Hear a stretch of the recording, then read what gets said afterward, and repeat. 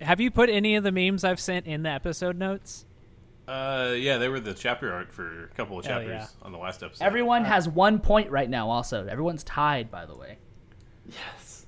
So, do you guys want to stop listening to Metallica? I definitely did when I was listening. So this next album comes out 2 years later in 1986. It's called Master of Puppets. It's even longer. Yeah, it's called Master of Puppets, and this is where my history with Metallica starts. This is probably not the first album that I listened to, but it is the first in their chronology.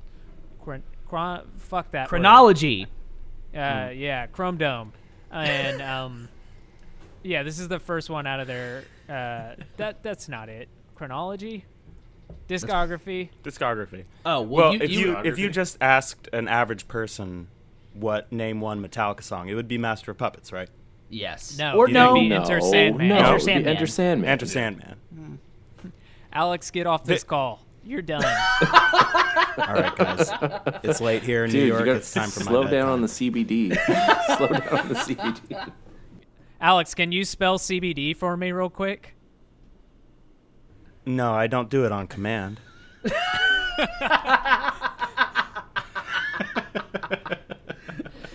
I don't know why, but this is a song that I feel like a lot of people know very well who don't even listen to Metallica. I would say it's one of those runner-ups. I would Right. say that Enter Sandman is definitely But I don't know why. their biggest song, but I would say this would probably Definitely. tie something else if it's not this song as the runner-up of like this is the next song. Just because like if you've ever worked at Guitar Center, this song is being played poorly by someone. I mean, Enter Right. Sandman is also being played poorly by someone. Yeah, Enter Sandman how? is being played way more poorly. Because it's actually like a kind of a tricky riff if you don't know what you're doing to make it sound like James Hetfield does. You got to use all 4 fingers, and as we know, guitar players only have 3 fingers. So, Unless you're a blues player and then you got 5. A blues player or a bad player. Let's move on. Hey, John Mayer does it. hey, fun fact.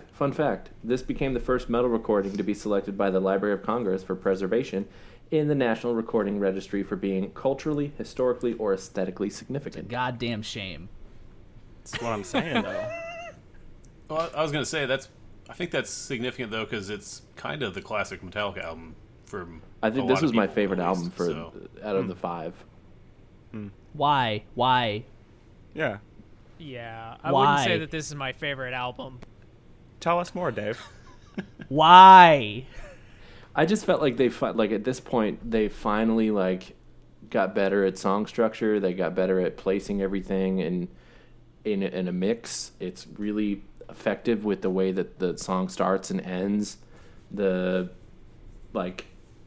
don't know. I mean, I wrote down notes for every song, but like. Okay, I agree that, yes, things did get better, but holy shit, it also got boring. Like, their songwriting got better in the sense of, like, they had a better concept, but, like, the album starts and I'm, like, in it. I'm here.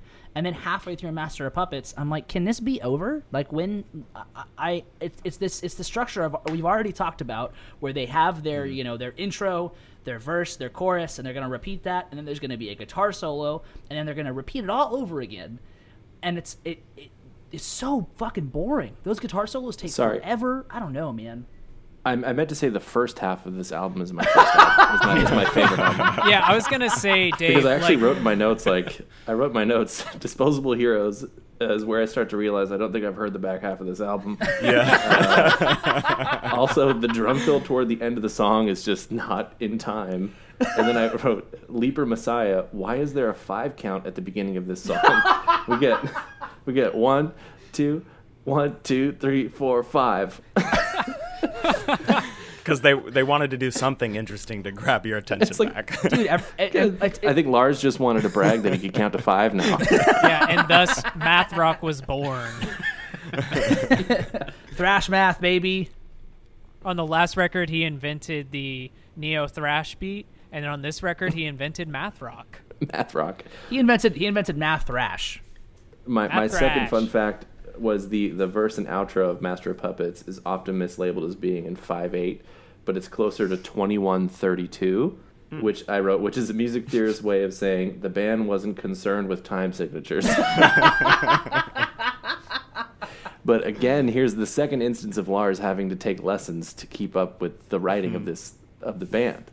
Yeah, I definitely agree with you, Dave, that the first half of this record is where it's at. I mean, Battery is just a great opening track. That song goes so hard. It's just so good. Battery's dope. And it's just another one of those songs that starts off, the whole record starts off with kind of clean guitars, which I'm sure, didn't upset Metallica fans by the third record. But, for a metalhead who's this maybe their intro, that may piss them off just because that's how metalheads can be sometimes. But then Master of Puppets, obviously, it's just a great song. 8.5 minutes. It's a lot of people. I would say that song is probably a lot of early metalheads' intro into these like spanning songs that just go on for more than your typical 5 to 6 minute metal song. Like 8.5 minutes is not short. You have to really commit to listen to that and that kind of stuff. So, I would say that this is probably one of those first instances in metal that really got people into that. I'm not saying it's the first song to do that, but one of the most popular, one of the first instances. And then I would say Welcome Home, Sanitarium, is the first time they nailed a more soft song. And I love that song. I think it's one of their best, if not their best. And they really, it's not a ballad by any means. Yeah. No, that was an interesting track. Get some Billy Corgan vibes on that one. 100%. Yeah, I can hear that for sure. It's a very interesting. It's kind of hearkening to like an early '90s sound that's like coming up, but it's still '86. So they're really experimenting with. I feel like they're on this album. They're coming into their own. They're really crafting a sound that's theirs. Not all of the tracks hold up. No, but one thing they did bored. really well on this record that they haven't done previous to this was it seemed as though the riffs were more based around Hetfield's the way he was singing the words. So it felt more cohesive to me that the riffs followed the words rather than the words being placed over the riffs. Yeah. So while they are a band that likes to just put riff next to riff next to riff, I think with Cliff Burton helping them write and Hetfield taking the lyric side of it more seriously and developing his own craft, it just felt more cohesive overall. I think that's why the first half is my favorite. It's my favorite album. This album was like one of the really big times where James Hetfield and Lars Ulrich were the ones who were just doing the songwriting.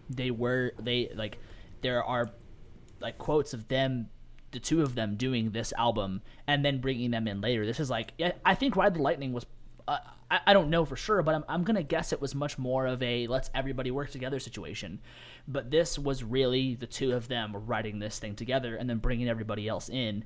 And they described it as guitar riffs assembled and reassembled until they started to sound like a song, which reminded me of being in high school, because that's how writing a song is when you're in high school. But you're not writing a fucking 8.5 minute song when you're in high school. Nope, you're not.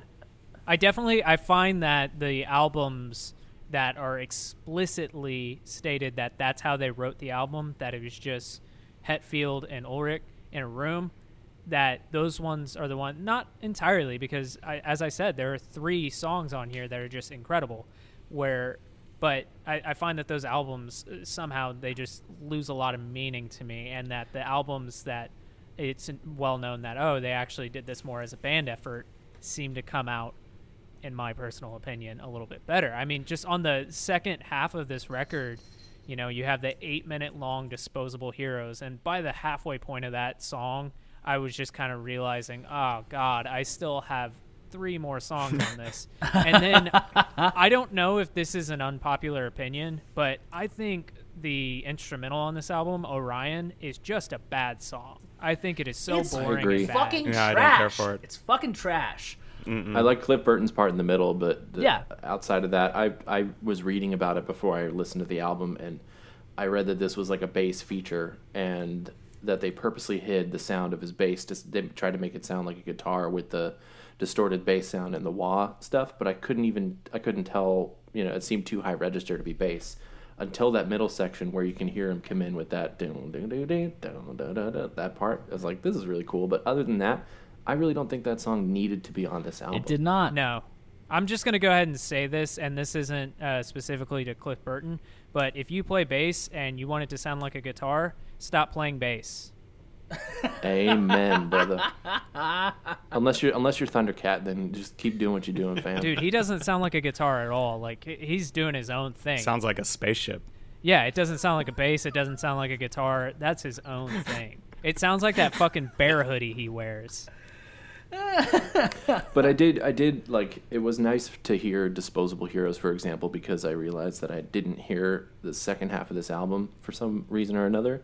So it was nice to hear an old Metallica song from that era that I had not heard and be like, oh, this is actually really good. I don't mind this at all. Yeah. So they stayed sober while they were on recording days. They didn't drink when they were in the studio for this album, which is pretty cool. And they also said that they felt like they were just making another album. They didn't feel like they were doing something really special, which I think it kind of leans into, they were writing a little bit more maturely, but they were exploring different stuff. They weren't really trying to do something different. I think Lars is always trying to do something different. The rest of the band wasn't trying to do something different. They were just writing an album. And Kirk Hammett said that he felt at this point the band was peaking in terms of like their chemistry. They were all gelling and getting along really, really well at this point, which just is very upsetting.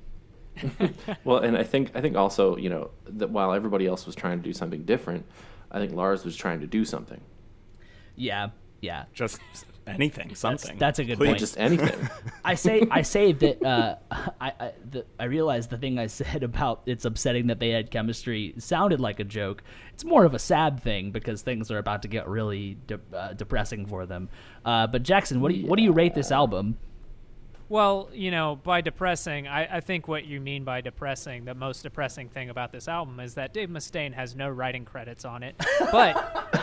But he claims that he co-wrote Leper Messiah when he was in the band. So, of course he did. Let me just say once again, and possibly for the final time, #release the Mustaine cut. I'm going to give this album a 4 out of 8. Is this the thing where, was that where Leper Messiah has a simpler chord structure to Hangar 18? I think so. I think that's right. I'm not sure. I went and listened to Hangar 18 and I was like, oh, okay, yeah, but they're not. Like, you'd have to be a really big Metallica fan and a really big Megadeth fan and a good musician to ever pick that up. Do you guys think that Dave Mustaine is like the biggest Metallica fan and the biggest Megadeth fan? Well, what I was going to say is if you're a really big Metallica fan and a really big Megadeth fan, you're probably not a really good musician. Burn. How long is it? A, Master of Puppets. B, Welcome Home, Sanitarium. C, Orion. D, Disposable Heroes. Who wants to go first? I'm going to say Sanitarium. Okay. Adam? I'll say Master of Puppets because I don't think that song ever stopped. They're still playing it. Yeah, I think it's Master of Puppets as well. Alex? I'm going to say Orion because it felt long. It is indeed Master of Puppets. That is Nice. the longest song on this album. It's a close race. Master of Puppets coming in at 8:35. Disposable Heroes is 8:17. So it's a close race. Who wants to tackle this heavy subject that's about to hit us? Well, Not everybody all at once. all aboard the bus to Sad Town. Cliff Burton died. Why did you say bus? Because it's relevant, dude. Oh my god. On today's episode of Dave's Death Corner. You guys are morbid. we want to say rest in peace to Metallica's only good member. Cliff This Burton. is the origin of the joke. It should have been Lars. So, Dave. Wait, Dave, you please didn't know correct- that? You've been on this podcast. You didn't know that was the joke? Well, I just forgot about Oh, it. okay. Never forget. Never forget. Yep. So, and correct me if I'm wrong, Dave. I know you're the documentary guy on this crew, but so they were on tour somewhere in Scandinavia. I think it was Norway, Sweden, somewhere like that. And it was in the middle of the night. Their tour bus hit a rough patch. I believe it was ice, something like that. It slid off the road. It overturned, and I believe Cliff Burton was in like the master suite for the tour bus. So he won the draw. He won the Yes. they were drawing cards to see who got to choose what room to be in, and he won the draw. And he chose it was actually Hammett's bunk, like that was his assigned one, but they did it every night. So he chose, I want to be in that one tonight. Wow. Yeah, so if you've seen a tour bus, there's typically like 4 regular bunks that just like look like bunk bed, like twin size beds, and then oftentimes there will be like a master bed that is just like, it's the most comfortable one. It looks like a normal room, that kind of thing. So he obviously, we said, won that draw. They got in a car wreck, and so I believe he was thrown out of the bus, and the bus he was next to a window. He was laying next to a window, and when the bus crashed, he went out the window, and then the bus landed on him.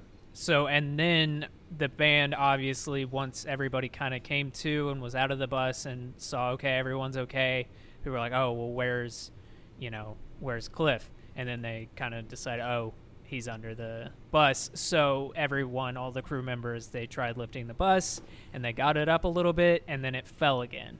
And I know that the band has, in many interviews around that time, talked about, like, that they wrestled with the idea that maybe he was alive, and that by them picking up the bus and then accidentally dropping it again, they worry that they were the ones who killed him. So it's a pretty morbid subject, and it spurs, when I said Alcoholica, that wasn't just a joke I made up. That was a name that a lot of bands were giving them, and they even kind of wore it as a badge of honor for a little bit, the band did, because they were so much into substance, but more particularly alcohol. And so most people in a situation like this would take a break. They would cancel their tour, take time to mourn, and then kind of figure out, do we want to proceed and all that kind of stuff. What they did, they canceled the tour. They went back, immediately started auditioning bassists, and got a new bassist. And if I'm not mistaken, they went back on tour, finished up their touring circuit for this record, and then did a new album. And it's just they released like a cover album, I think, in between this. Yeah. Yeah, and they quickly, like as fast as possible, and I don't blame them. But so when Cliff joined, he joined under the acceptance they would move to a place in San Francisco in the Bay Area where he was. As soon as they got back from tour, they got the fuck out of that. They were like, nope, we're gone. We're not. And I totally understand that. But when they got back, they tried to do everything they could to erase all thoughts and memories of this person. I'm sure just out of pure, like, grieving, not anything otherwise. But they got out. They went and auditioned a bass player. They were doing everything they could to just forget. Yeah, and like these are young. Like, I don't know how old they were at this time, but in their 20s. I mean, I can only imagine dealing with that on top of the heavy substance abuse, the heavy touring, being in a massive band at this point. They are massive at this point. So, I mean, I don't think anybody's blaming them, saying like, oh, they should have taken a break. It was just one of those things where it's like, for however many years, this is what they knew to do. They knew, oh, we make records and tour. We have to keep going, or if we stop, we might, just burn out. Yeah, it's their young adulthood. There's no right way to grieve, but I think that's just the way that they chose to do it. Because I mean, if I think about in listening to all this music now, I do think that if he was still alive and he were still in Metallica, not only would Metallica have a better discography, but he would be much more revered in the world of bass players. Yeah. We're talking about him saying he's largely underrated. I think it's because he died before his time he hadn't even peaked at this point. Yeah. And just to, I hate to like be more negative in this moment, but in the documentary, when they're auditioning bass players again, Lars is like, yeah, if Cliff was auditioning now, I don't know if he'd be good enough for it. I don't know if he'd make the cut. And Yes, he would. yeah, like why the Why fuck would- would you say that? What? Yeah. Fuck you, Lars. Because the bass player they got, dude, and seeing now, putting everything in perspective and seeing the bass player they have now, I keep forgetting his first name, Robert. Robert Trujillo. He is the closest thing they've had to Cliff, and he's an incredible bass player. He is. He really is. He's incredible. He might be more technically proficient than Cliff was, but thinking about seeing them now with him and hearing Jason Newsted in that time, it's like, especially considering how they were treating Jason Newsted when he first joined the band, they were messing with him constantly. They were hazing him. They were making him feel like shit. And he was just taking it on the chin. He was like, I'm in this band. I dedicate my life to music. This is what we're doing. Yep. Yeah. So Dave mentioned it. They had a new bassist. His name was Jason Newsted. I don't know much about him. His name is Jason Newsted. He plays bass in Metallica. The first album he released with the band came out in 1988, only 2 years after Master of Puppets. So in music time, that is a very short amount of time. I mean, 2 years, there's touring between all that. You got to write and record this new record, and then they released it. And then, obviously, all the stuff we just mentioned. That's a short amount of time. Yeah, I was going to say, there's a short amount of time between records, but it's also a short amount of time between records when a bandmate dies. Yeah. Yeah. Well, so the reviews of this, they're very much leaning towards the aggression and the emotion they felt made this album amazing and made it what it was. The reviews of this album are like through the roof. People loved it when it came out. This album is by a lot of Metallica fans their favorite album. This is their absolute favorite album, and I'll get into why that's upsetting later. But when you just take it on pure emotion and aggression, there's a lot of cool shit in this album. And when you just kind of try to take it at face value, I remember listening to it when I was in high school, and I dug the fuck out of a lot of these songs. Yeah, it was definitely my favorite album as a teenager, as a new Metallica fan. That was the one that really leapt out to me. So here's a question. Was it your favorite album as a teenager and leapt out to you because were you a fan before they released it? No. So I'm going back already there. I think by the time I was listening to Metallica, they were almost to Death Magnetic. So this is me going back. Oh, okay. Yeah. And looking back through the discography and then finding this and being like, wow, this is it. Yeah, I mean, you Right. have I mean- you have songs like One. I mean, that one, Right. That's such a, it sticks out so much, especially to someone who's getting into metal at a young age, and just like, oh, you could make it this heavy, and there's double bass, and whoa, this is crazy, and that solo, holy shit. That was their first music video, was for that song. And yeah, that double bass. So I have this note. The ending of One is so good. I remember sitting in math class in high school and doing that double kick pattern on my notebook or something like that, and then looking across the room because I heard somebody else doing it, and it was just some kids staring at me doing it as well. They're just doing that. So, but my first note, I mean, I'm going to go ahead and veer off from all the positivity about this album, and hopefully, Adam, you'll agree with me. This album is where I realized that just because there are big songs on the album doesn't make it a good album. I think that for sure. Blackened, the title track, and One are all good songs, but after that, everything else was just such a slog for me. For sure. Dude, I couldn't agree more. I started taking notes, about every song, and I have a quote from James Hetfield on writing for this album, and he said, "We've jammed 6 riffs into one song. Let's make it 8. Let's get crazy with it." And I wish I hadn't read that quote, because all of my notes after it are like, this song drags on too long. This intro is cool, but the song drags on too long. The opening riff is really cool, but the song drags the fuck on. Drags the fuck on. Like, I just kept writing, like... There were also in the song... Get it over with. The song To Live Is To Die. It was an instrumental. Man, there is just, there's an intro to the song, and then it just, it's not... I struggle to even call it a transition, but... What is up with that? It is such a shit transition. It's just like an intro, and then it's like, all right, and here's another song. It's like if you had one of those old school radios where you had the dial and you're tuning from one station to the next, and you're on the classical channel, and then you tune over to, you know, like some fucking rock channel. I was like, whoa, what was that? And then at the end of the song, they dial back into the thing again. And I was just like, man, this song sucks ass. It turns out that song is a tribute to Cliff Burton. It's featuring a lot of the things that they've never recorded that he had written. And so they decided to do that on a song as a tribute to him. It's his last writing credit in the history of Metallica. So, gotcha. But at the same time, it's like, what the fuck? When I was listening to that, I hadn't heard that. I didn't hear the second half of this album. I don't know what was going on with me when I was a kid, but you're listening to the good shit because they put the good shit in the front. Yeah, they front load the CDs, but I just like, why would you do that? Why is there like a really nice intro? I would have rather them play that intro out and stop it and then start the song. Yeah. But the way that they cross-faded the two songs, and it's like, I just started laughing in my living room. It's a fucking mess. Yeah, no, when that happened, I was walking around my house and I stopped and I was like, what was that? Did I miss something? Like, did something skip? What's going on here? And I had to like look down at my phone and be like, nope, this is the same song. I'm overall confused. Are you guys ready to talk about this? The thing this album is most famous for, though.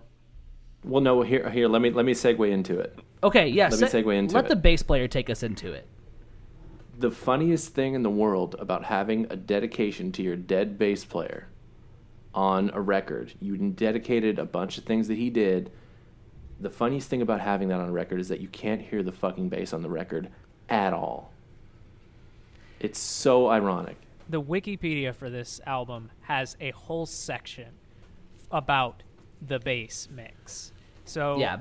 I'm no expert on it, but you literally can't hear it. And there's been obviously it's almost a meme at this point that, you know, where's the bass in Justice for All. But do you have the quote from the engineer? No, but I know it just kind of. I'm guessing you have it pulled up. Though. Yeah. So he says after Lars and James heard their initial mixes, the first thing they said was, quote, take the bass down so you can just hear it, and then once you've done it, take it down a further 3 decibels. And then he says, I have no idea why they wanted that, but it was totally out of my hands.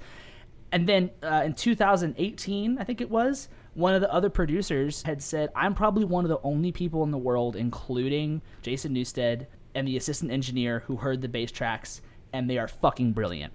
So this is what earlier, whenever I was talking about, you know, how you can see these stories changing in interviews over the years, and that kind of just points towards this guilt. There's all this, you know, what Hagen was just talking about, but there's this talk about that, oh, they did it to haze Jason Newsted into the group, which is just such a weird thing, because by hazing him into group, you also kind of knocked your music, the work that you worked on, down a bit. But over the years, you see both James Hetfield and Lars Ulrich kind of change their tune a little bit every single time. Yep. So I don't know which one of these starts and what they ended on, but basically they said, okay, well, he's just doubling the rhythm guitar, so what you can't hear it because it's drowned out. No, that's not an excuse. And then they also said, oh, we just got off heavy touring, so our ears were shot. We didn't know what we were hearing. It's like, well, that's, you know, maybe that's the case, but then why did you say that thing earlier? And then later, they even had an instance where they were re-releasing the album. I don't know for what anniversary, but they were re-releasing it. And typically when you re-release these albums, you know, for their 30th anniversary or however long it may be, you'll do a remaster or a remix. You almost always do a remaster. That really doesn't, you know, mess with the integrity of the original album. But a remix is a pretty big deal. And so people have been calling for the bass tracks on this album to be, you know, bumped up so you can actually hear them. And they didn't do that for the re-release. And the reason why they said it is they didn't want to, you know, that, yeah, they've made mistakes in their past, but it would ruin that kind of point in history. It would ruin what makes that album the album. Yeah. Well, the quote was these records are a product of a certain time in life. So and Justice for All could use a little more low end, and Saint Anger could use a little less tin snare drum. Yeah. But those things are what make those records part of our history. I agree with that to some point, but I don't think in this situation, like that's like them saying like, okay, well, we don't want to do a complete like 2020 mix on Kill 'Em All. That makes sense. Don't do that. That ruins the integrity. But if this is something that everyone kind of agrees, hey man, we don't need this like completely low end. We don't need this to sound like a dubstep song. What we want is to be able to hear the part. That's different. I tried really hard to like listen for where they mixed the bass in this record, and it's like I think the only time I could hear it was in some sections of one. That's it. And I couldn't even tell enough to decide if it was bass or not. Some of the ways they mixed the kick drum, it sounds like it's a bass. They mixed the kick drum with more articulation, more click on the actual like hitting of the drum, so it kind of sounds like a bass is playing. And the way that I guess the way the bass drum is tuned, or again the way they mixed it, it has a pretty solid pitch if you listen to it in good headphones and good speakers. But otherwise, I mean, like there's no real semblance of an actual low end in this mix.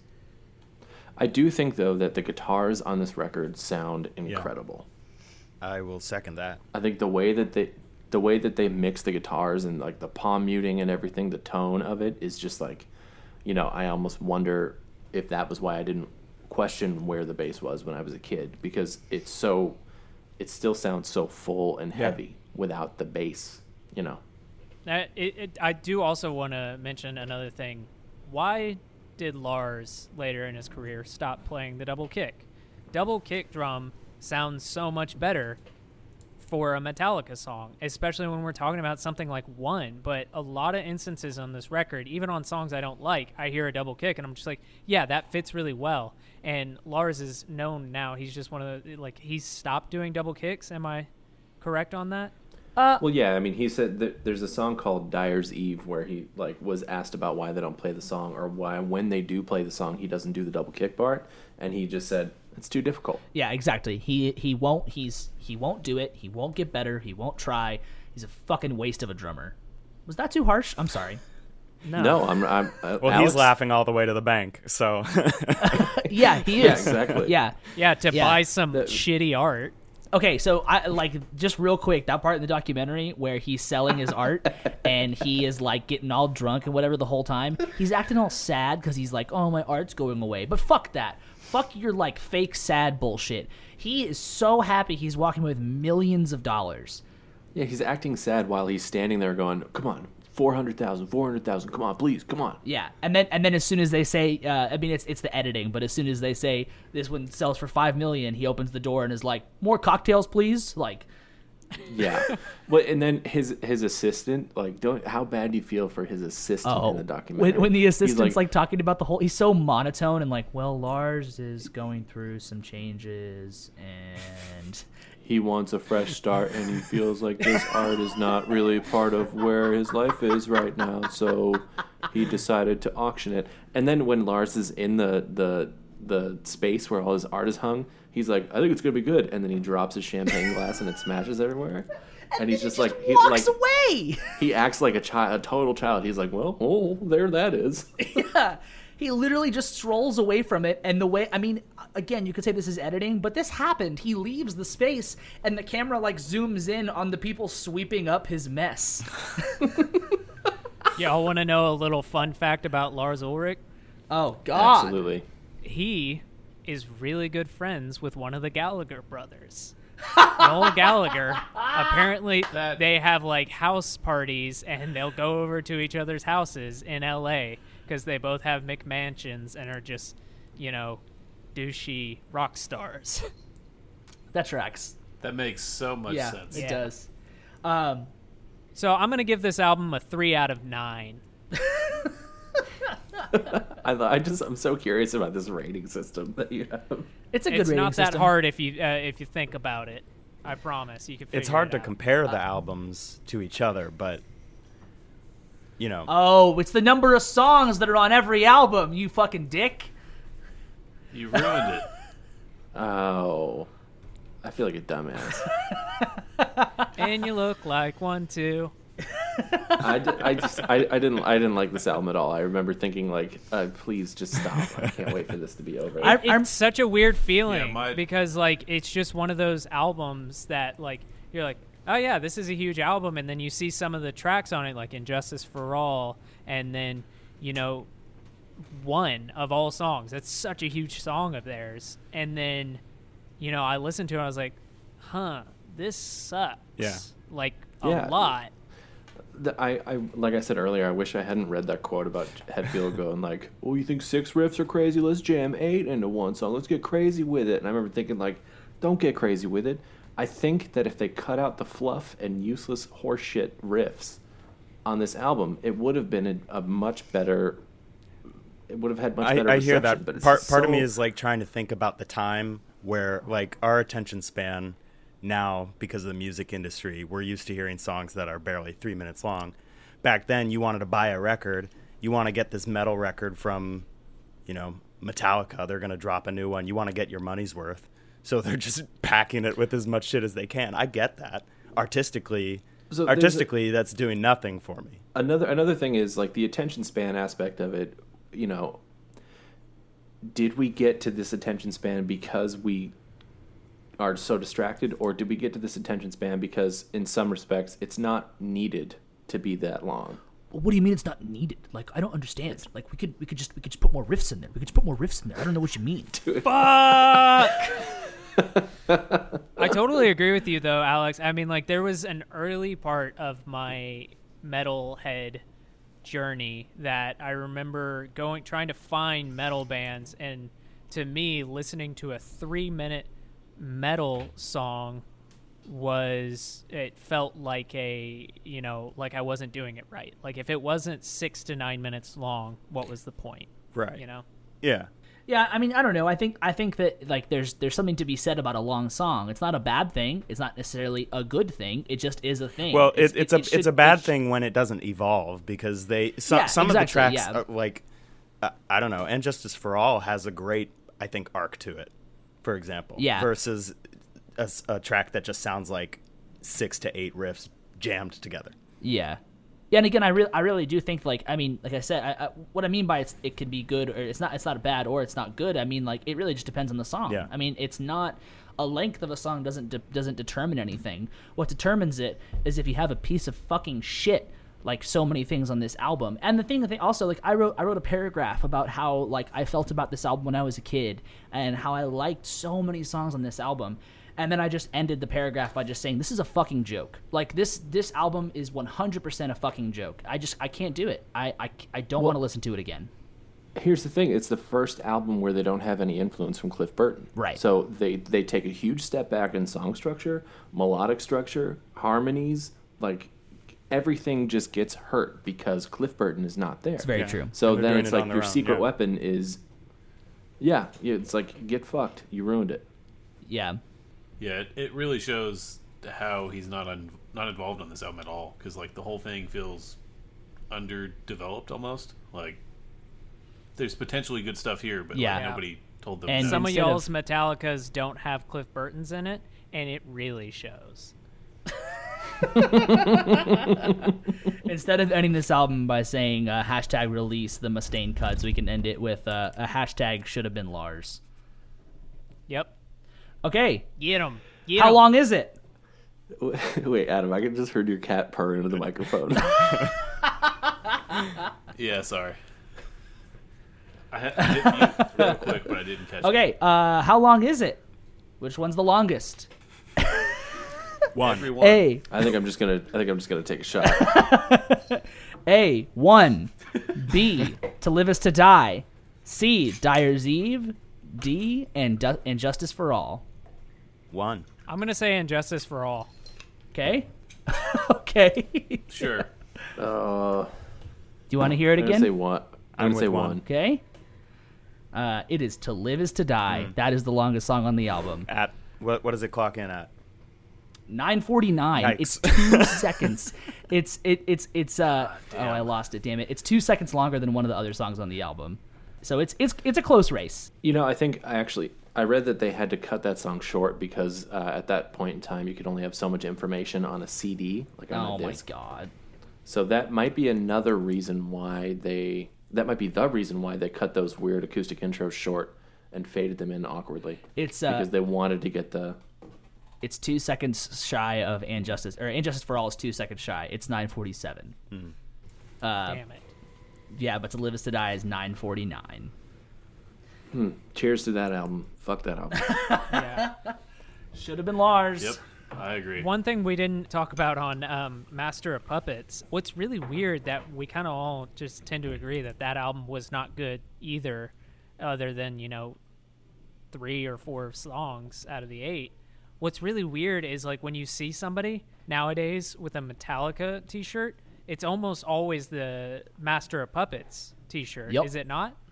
That's so weird. Yeah. I also don't care for that album art at all. Yeah. I guess It's that not lends great. credence to what you were talking about, Alex, that is maybe one of their most famous songs. Because, There's something iconic that's about what you see. yeah. But Yeah, I mean the art, like the Injustice for All cover is really iconic. They took the Lady Liberty and the way that they dressed her up, and it's when I see that stuff, I consider it a different thing separate from the music.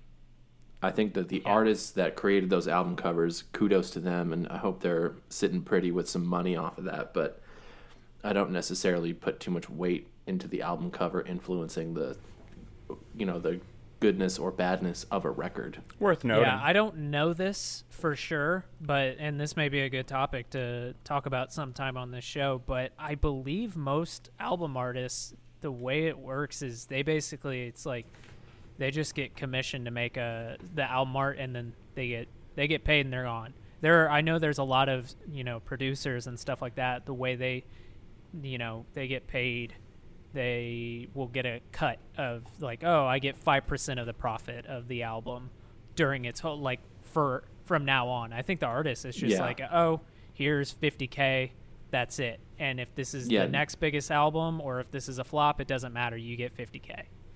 Yeah, no, I mean, not to get too far off topic, but at one point in time, it was a point-based system, so you could get points on a record, or you could take a lump sum up front, which is what really kind of screwed a lot of Motown musicians. Yeah, we should talk about that one day. All right, so, And Justice for All came out in 1988. I would say that of all the albums that we have listened to for this is going to be our last album. But this was the longest gap in between records, if I'm not mistaken, from 1988 No, it definitely was. to 1991. So, quick math for you. That's 3 years. This album was released on my birthday, 1 year before I was born. So thank God I don't actually have like a year, like this is not actually associated with my birthday, but it's close. It's close. You just missed it. So this is the big album we're talking about. So we're talking about the self-titled. Yeah, or Black Album. Yeah, they wanted to call it Metallica. They wanted to call it just like the actual album, but because of the album art and stuff like that, it became the Black Album. Yeah, I didn't for years know that there was a snake on that album cover. No, I didn't either. You I had can't no even idea. tell that Metallica's written on it. It literally just looks like a black rectangle. Yeah, I can see the snake way more than I can the Metallica script. Well, the original release of it was way darker too. You couldn't tell, but they re-released it with some grayer font of the snake and the logo. That's just so weird. I mean, like, I'm definitely down for them to do that, but I mean, you can't see shit on that cover. That is literally just the color black. So Yeah. To call it the Black Album is understandable. My fun fact for this album was that it was remixed 3 times, and it cost them $1 million. Yeah, I saw that. And James Hetfield, Lars Ulrich, and Kirk Hammett all got divorced during the making of this album. This was also the first album they worked with Bob Rock on. I love that name, by the way. To be a record producer named Bob Rock. Here's my second fun fact is producer Bob Rock made this album and swore to never work with the band again. I bet. Only to end up making the next 3 albums with the band. Yeah. And at the end of production for Saint Anger, some 1,500 fans signed a petition to encourage the band to Bob Rock from ever producing any more Metallica albums. Yeah, I mean he like he says that, and yet he's in fucking therapy with the band in the documentary working on Saint Anger. I mean, like he is a member for all we can consider, he is a member of Metallica during Saint Anger. Yeah, I mean he played bass for most of the writing of the album and produced it. And when when he was in recovery, he had reached out to Kirk Hammett and talked about Bob Rock and was like, hey, I don't want any of these people that are the suits and the people that are pulling the strings with the label, people like Bob Rock. I don't want them to know anything that's going on. And it cuts to him, and he's just like a sad boy in the corner, like, oh man, that hurts me. I got an absolute kick out of that scene because, like, Bob Rock, the entire time Bob Rock is pretty just like in that documentary, just on his own. He's not like really hurting anyone. He's not really helping either, but he's just there. And at some point, members will turn on him and just say one snide thing to him that's just like, oh, why? He's actually like a fine producer in these scenes they're showing, at least. Like he's actually getting a good performance out of them for these shitty songs. There are good examples, by the way, of producers that are the quote unquote the fifth Beatle or Nigel Godrich and Radiohead. There are good examples of a producer being an extension of the band, but this is one of those instances where it just fans started feeling like, oh, he was way too close to the band and he was able to, make decisions that he shouldn't have been able to be made. So let's back up though and just talk about the Black Album for a little bit. So this is their big album. I would argue that this is their most popular, most successful. I don't know if it's their most successful financially, but it's definitely that album that it was at the time, at least, right? Oh yeah, when it was released, sure. Yeah. And so it starts out with here before we even talk about the tracks. They recorded this, as we said. There was the divorces, which when you're trying to write heavy music and heavy things are happening in your life, I guess that can help. But I mean, I guess there's the instance where like Cliff Burton died and that didn't help them, but I guess that's an actual member leaving the band. So let's that's totally irrelevant. He was the writer of the band. Yeah. The difference being is that on this album you can hear the bass and sometimes it sounds really good. Yeah, I literally wrote right here, I hear a bass guitar in Holier Than Thou. I mean, with the opening track of the record, you can hear the bass really well. Even though it's not doing anything super impressive, but you can hear it really clearly. And I'm like, oh, there we go. And there was also apparently the band took a more organic approach because Bob Rock wasn't used to working with them. So he said, okay, well, let's get the band in, let's record our parts. So the band, instead of taking their usual route of, okay, Lars and James are going to get in a room, write it, and then you guys come in and record your parts. This was actually, okay, we're going to all write it as a band. And personally, I think that shows that, obviously it's their biggest album. So, I mean, I can't help but think them getting in and just being more of an organic band and getting organic songs out of it, songwriting-wise, kind of, I feel that personally probably has a huge part in it. But they hated that because there was a clip from the documentary where it's like a going back to them trying this because they did it again on Saint Anger where they all kind of talked to each other about their parts, and on this album they tried that and somebody says to James, oh, we should sing it this way, and James goes, oh, you want to do it that way? Why don't you fucking sing it then? It's like, right. So, but even then, like, it's lightning in a bottle. So, like, there are instances like Fleetwood Mac recording Rumors. Like, they probably all hated that whole situation, but it yielded one of the most popular records of all time. But even then, closer to home in heavy metal, you have someone like Slipknot working with Rick Rubin, and they claim to have hated it, but then that's their best album by far. So it's just like, I don't know. There is that situation where, that kind of uncomfortable feeling of trying something new can get that lightning in the bottle that you need to do, kind of hone your craft. I'm not saying that you can do that over and over again. Yeah, I mean, this was, for me, just listening to it, pretending as though I didn't know anything about the making of the album. It sounds produced. It sounds like they got somebody to really give it a direction. and it was a big change from what they were doing already, because this is heavy metal, right? This isn't a thrash album like the first four. This feels like something It's very different. Yeah. The entire melodic album. vocals. Yeah. That's how Bob Rock came Right. on board, was that he went to see the band a couple of times, and then he listened to the older albums and was like, told the band, I don't feel like you've yet captured your energy live on stage that you have on a record, so I would love to work with you guys. But in the VH1 behind the scenes documentary about the making of this record, you can see for the first while that they were working with Bob Rock that they grilled him. I mean, there are scenes of them finding old album covers that he has in his studio where he looks like a hair metal rocker dude, and they're like, hey Bob, who's this girl on the record cover? And the band is laughing at Bob, and Bob is just like, that's totally me. Yeah. That seems just like this band's attitude, and mostly Lars and James. I don't know about the other two, but definitely. What did you say? It's not Kirk. What did you say? That's not my attitude. What? What? Good day to you, cocksuckers. Yeah, I guess Lars Ulrich is basically that just the prick in the background of a Van Wilder movie. He's just really a background guy. Well, the good thing But for he's him on truly this an album asshole. is all the songs are so much slower, so he can actually shine. He can actually. You might though he want to didn't. backpedal on the word shine. You might want to really backpedal on. Even though he didn't shine, he could have actually shown. He definitely did a job on this album. I don't know if it was better or worse. I think these songs are just more palatable songs. I think that's Definitely. all it comes down to. Absolutely. For sure.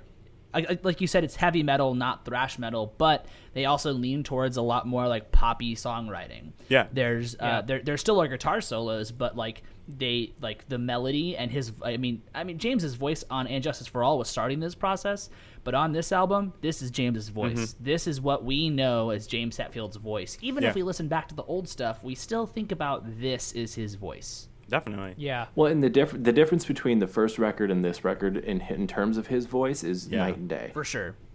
Yeah. It's that thing of him. He just had years to develop what his legacy would be. It's a maturity for him and the whole band, I think, this moment in time. Yeah, for sure. So the album starts out with what I'm going to say is their biggest song, Enter Sandman. So at this point, it's pretty difficult to take the context away from this song. So I really do see at this point Enter Sandman being kind of like a Smells Like Teen Spirit or a Wonderwall. It's really hard to take away the context surrounding it now, but that doesn't take away from the fact that it's a good song. I mean, I can listen to most of this album and take away all the years of context and like, oh, I know Metallica. But that's just one of those songs where it's almost impossible to take away the context. But that doesn't discredit it as a good song. Dude, when I was a kid, I used to say the prayer, now I lay me down to sleep, I pray Lord my soul to keep. Like, I used to say that prayer every night. And then I did that for so many years, and then I listened to Backstreet Boys and Hanson and stuff like that. And then I got into Metallica, and that was the song that was the reason that I stopped saying that prayer every night.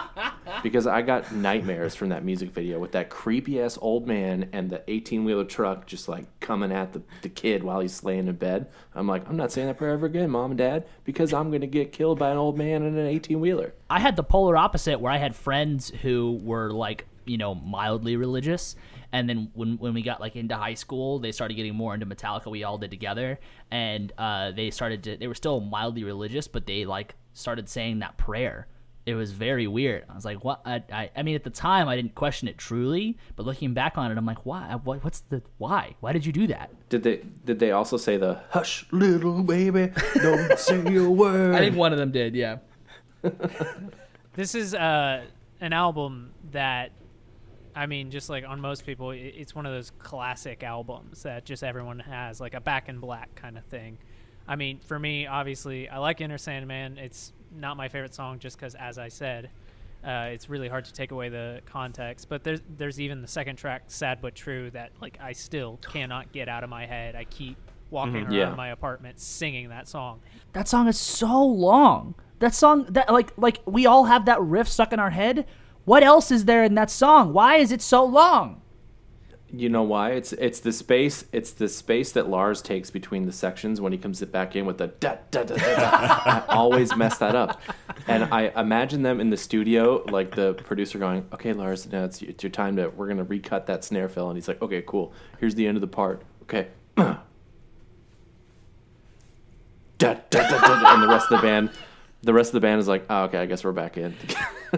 They all have to watch him. I imagine they've never heard a click that track. happens like 2 or 3 times in the song, so it takes up a good 4 seconds. Like, I want my 8 seconds back, motherfucker. It's him being like, it's artistic integrity, like Bonham does. I play like real drummers. I don't need time. I can just do it. I've been really into like Miles Davis, so I'm leaving space. So there's even the song The Unforgiven, which going into this, I remembered that song and I was like, I think I hate this song and I think I hate what it represents. And then I re-listened to it and I was like, oh no, I actually, this is a good song. That's I a like great it. song, yeah. It's another example of them kind of nailing that more solemn approach. Once again, it's not a ballad at all. Which, by the way, there's a ballad on this, which I expected to also hate, and then I listened to it, but Nothing Else Matters is actually a pretty good song, and it's just another song. I love that song. Yeah, I thought love I was gonna hate E it. minor. But like James Hetfield said that he was on the phone with someone when he was writing that, and that holding the phone with his left hand, he was just playing those open strings and was like, "Hold on, I'll call you back. Let me write the best song we've ever written." So going back to Unforgiven, there are 3 Unforgivens, not on this album, but do you think there need to be 3 Unforgivens? Is that something they should have done? I think that's fucking stupid. Okay, so here's, for me, at that time, when they came out with Load and Reload, that was when I was full swing Metallica. So I loved that shit. The music videos they had for some of those records are great.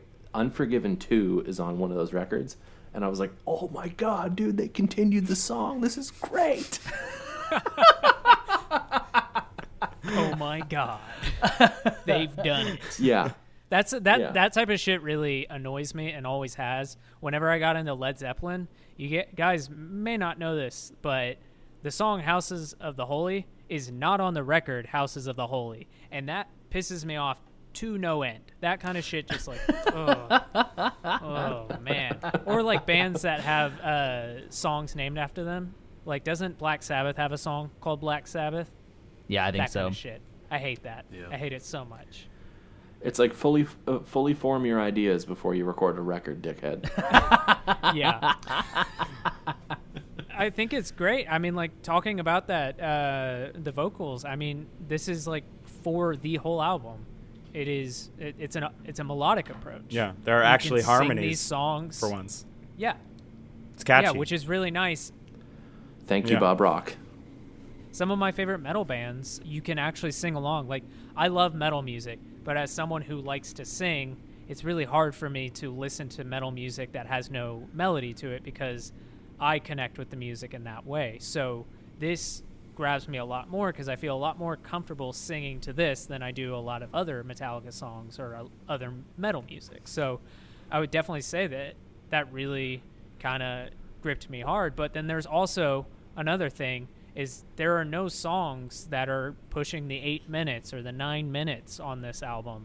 It's still a long album. It's 62 minutes, almost 63 minutes. Really be careful there. You're like yes, no songs are super duper long, but this album is a chore. It is a fucking chore to get through. Like it is, but the songs not being long really helps it not feel as bad. Yeah, but way more digestible. I didn't say on like at the end of every song I didn't think like, oh, thank God it's over. Right. I think like, I thought that a lot. I think the big thing is that like I think that these songs rely on one thing.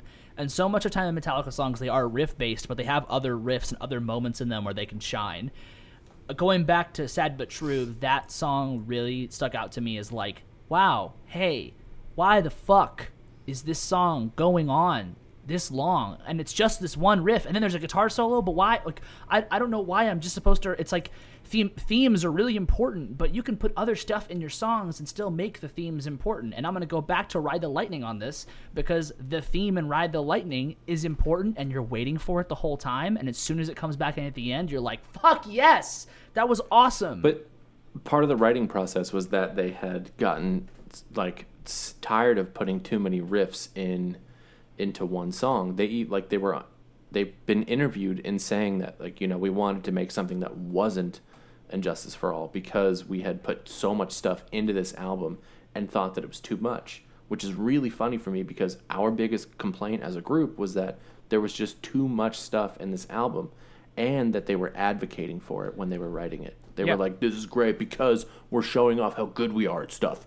And then the next album, they're like, we scale back how good we are at stuff, and this is our best record. I'd love to hear these songs without longer solos in the middle. I'd love to hear these songs without solos, like long solos, or with the fucking bridge.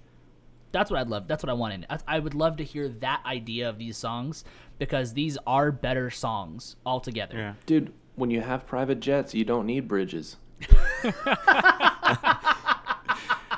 It's a better listening experience too because it's a really well engineered, produced, crafted album too. Like the sounds, yes, it sounds great. Like it still sounds great. Kirk Hammett, he even said, he was like, man, I didn't realize that we were making such a good album because they were so involved in the writing of it that they didn't have a wider perspective of what it would end up sounding like. So in the afterthought of the album, he was like, man, it's actually really good. Yeah, but the acoustics in America just aren't that good, though. I thought the acoustics in America weren't that good. So how'd they get that? When you have private jets, you don't need a bridge. Yeah, I really feel like on the flip side to what you were saying, Hagen, it's just like, I feel like on those albums like, you know, Ride the Lightning or And Justice for All or Master of Puppets, yeah, there's more coming at you, but I like how in this one, if you don't like, because there were parts like Ride the Lightning, as I said, 2/3 of that song I really liked, and then there was a third where I was like, oh, this sucks, but I have to sit through the whole song. In this, if you don't like a part, you know that that's the song. You know what Sad But True sounds like. It's the ba-na-da-da-na. If you don't connect with that, just fuck off to the next song. It's pretty easy. I like that idea that, like, hey, you know, I don't have to sit through this because I may miss, like, the best ending outro in the world. Like, no, you're getting what you get. And that's right. A pretty punk approach to it, even though this is not a punk band. That's true. It does help in that regard, but you have to get through the album to understand that. You have to get through, and again, they aren't as long songs, but the album is long as fuck. Yeah. And you have to get through that to understand the concept of, I can skip the song, and it's okay because I heard the one riff, and that is the song. So, I mean, I don't know. I have a mixed feelings about it because I do think this album is probably, like, I mean, it is their biggest album. I don't know if it's their most important album, but it is their biggest album. Has their biggest songs, but I just get bored. Maybe because I've heard it a bunch. I don't know. It's hard to say at this point. Well, that's one thing I was going to say too. Is when I was listening to it, I thought I love all of this because I think I've listened to it too much. And it's one of the first albums I got into where I really liked it from start to finish, and it helped form a part of my identity when I was a kid. And how many times, for Dave, how many times have you taught these songs? Oh my goodness. Yeah. So many times. And how many times have I taught them knowing that I'm playing it right and having to tell students, like, no, you're really kind of messing it up right now.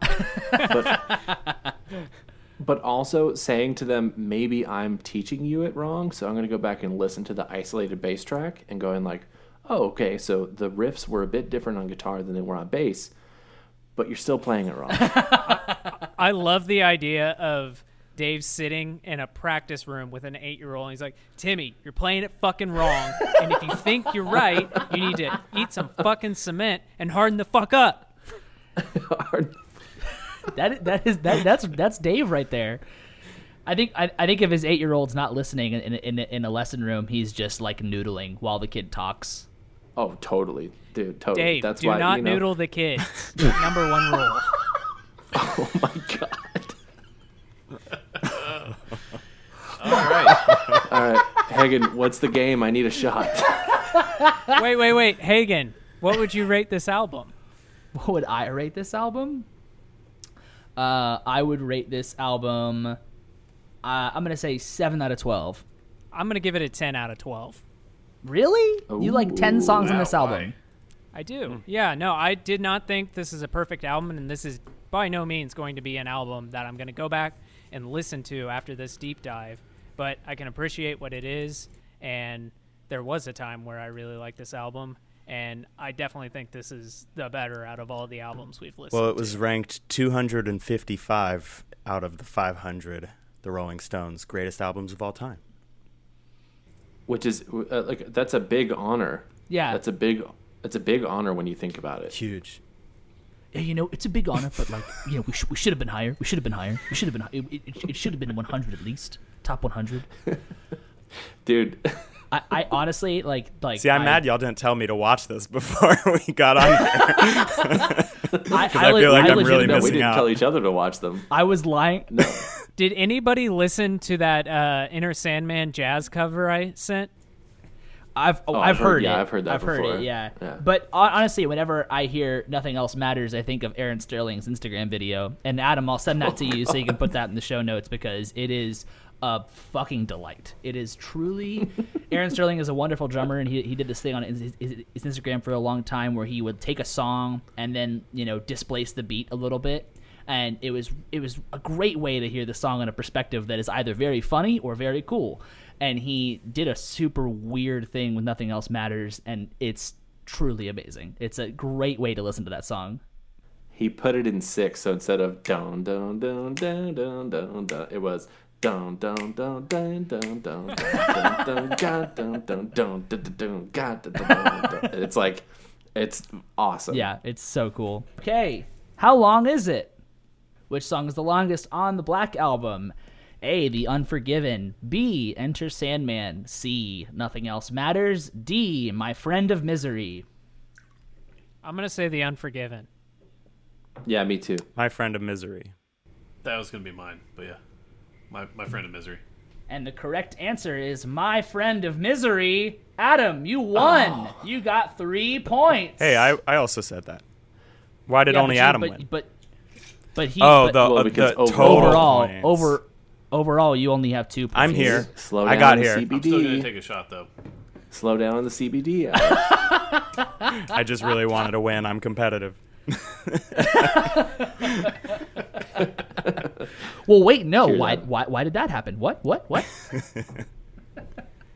Okay, go ahead. Do we ever want to listen to Metallica again? No. Anybody? No. If someone wants to pay us, then sure. Here's my proposal for you guys. My proposal is we don't have to listen to Metallica again. I actually put in my in conclusion notes, I said, thank God we're done. I'm not doing the back half. Never happening again. You couldn't pay me to do that. But I propose that instead of us doing a podcast where we do a watch of Star Wars Episode 9, we watch the Metallica documentary, Some Kind of Monster, and do commentary while we watch the documentary. I propose that be the end of Metallica journey for us, but we have to do that. I think that would be great. That sounds incredible. Yeah. I would love to do that. That is such a good movie. It's so good. It's so good. I'm gonna watch it. Yeah, Alex, you gotta watch it. It's great. I definitely missed out. Okay, so overall, when you guys think about the band and how big they become in terms of, they're almost on Kiss level in terms of merchandise and notoriety and everybody knowing who they are. Do you think that their music lives up to the legend of the band? Wait, Alex, what do you think? I think it. I think because we got no's from everybody but Alex. That's why I asked Alex. I mean, we already said, are we going to listen to any more Metallica? No, but the whole evolution of the genre, to me, they have a very particular place in that, and where it fell just in the timeline. So it was right time, right place. Sure. So how about this? Let's say you have to go to one of the big 4 thrash metal bands. You have to go see Megadeth, Metallica, Anthrax, or Slayer. Or you have to listen to all that music and you really have no choice in the matter. What would you pick out of those 4 bands, I would Alex? pick up my Cliff Burton hammer and bash my own head in. Thank you very much. Did you say bash your own head? You nailed it. Oh, man. Well, there you go. You have it, kids. Don't listen to Metallica. Yeah. There are way better metal bands out there. And as we've said multiple times, you can appreciate where music comes from. You can appreciate the roots. I love prog music. I hate King Crimson. And I hate Pink Floyd. But that doesn't mean that I can't enjoy, and appreciate those roots. Metal music does not come from Metallica. I want to make that super duper clear. That's not what I'm saying. Metallica. No. It's not what you're saying yeah. at all. I know, but I want to make that super duper clear that metal music does not like. If someone, first of all, at this point in time, in the current state of But Metallica, Hagen, metal is them, in their name. Come on. Sorry, I'll go now. Yeah, but it's 2 L's. It's Yeah. 2 L's. They messed No, it up. metal's Hagen and Licca is in their name too. Oh. Oh, sorry guys. I thought we were doing a thing. My bad. I think it's really important to note that, they were listening to the early metal bands, and that's where they got their shit from. They happened to, like you guys said, right place, right time. And the genre wouldn't be where it was. It wouldn't have progressed to the place that it got to if it wasn't for a lot of what Metallica did. But if you take their albums as a whole, it's really, really hard to find. I love Ride the Lightning. I'll listen to that album front to back again tomorrow if for some reason I had to. But even with that album, there are songs on there that I'm just like, why? Like, I still don't think they ever learned how to write a song. And No, I think that my understanding of music and songwriting, and as long as I've been involved in it, I can't get behind a band that writes riffs and puts them together for a career. Yeah, I can't understand it because there's only so far you can take it where you're either evolving as a musician and you get away from that sort of thing, or you don't try to evolve as a musician and you're a fan of that band. Yeah. But riffs do not make you good. James Hetfield is an incredible riff writer. Yes. He continues to write really good riffs, but I don't give a shit. I legitimately don't care. laughed out loud in the doc when Lars says, "Give me a riff, James. Give me a riff." After James comes back Yeah. from recovery, I was like, "Oh my god!" And Bob Rock comes in and he's like, "I have to say, hearing you play a riff was the best thing I've heard in a couple of years, dude." But yeah, I really think that you can have a band. There are bands I listen to, metal bands now, who they start if you watch their documentaries, they start with a riff, and even maybe another one has a riff that fits within that same concept. But the way that Metallica writes songs, I truly believe, is how modern day high school bands write songs. It's that Absolutely. They just try to put their puzzle pieces together and they shove it in if it doesn't fit. They find a fucking way to make it go because they have to. And I have memories, Alex, of our band doing shit like this. And it's not a bad thing because we were don't in drag high me school. into this. We were in high school. It's fine. No, I've seen footage of y'all's Yes. band doing this. Show me the tapes. So I really think that you don't have to listen to Metallica. We gave you what you needed if you haven't listened to Metallica. If you want to have some interesting times, go try it. But in general, it's not going to be the most fun time. And if you want to listen to good metal, email us. We'll tell you what to listen to. But also, if you're a young musician and you're learning what riffs are and you're learning how to make a riff, if you're listening to Metallica, keep listening. Yeah, that's true. But know that after you're done ingesting that stuff, there's such a bigger world out there. Yeah, for sure. No, I got nothing. There was a. I was gonna do like a hello, meat. There was a time in my life where I said that Lars was my favorite drummer. There was a time where I said that, and I want. Hagen, you're out of the band. Yeah, it's okay. I know. I bought a 5-string bass because of Jason Newsted. I want to travel back in time, and I want to punch myself in the face for ever saying that or it's thinking okay. that. We all did stupid things in high school, and This is pretty unacceptable. And so did Metallica. It's pretty unacceptable. Metallica's still doing stupid Yeah. things. they're still doing dumb things. That's kind of their brand. Take what you can learn from it, but move on. Thanks for listening, everybody. We really appreciate it. And thanks for Alex for being on the show. Yeah. Thanks Hey, for having me, Alex. guys. It was fun. How many Metallicas do you rate us? From rating from 1 to my ears are bleeding. Sure, yeah. My ears are bleeding. Profusely. I'm gonna end it with a bunch of Saint Anger snare drums.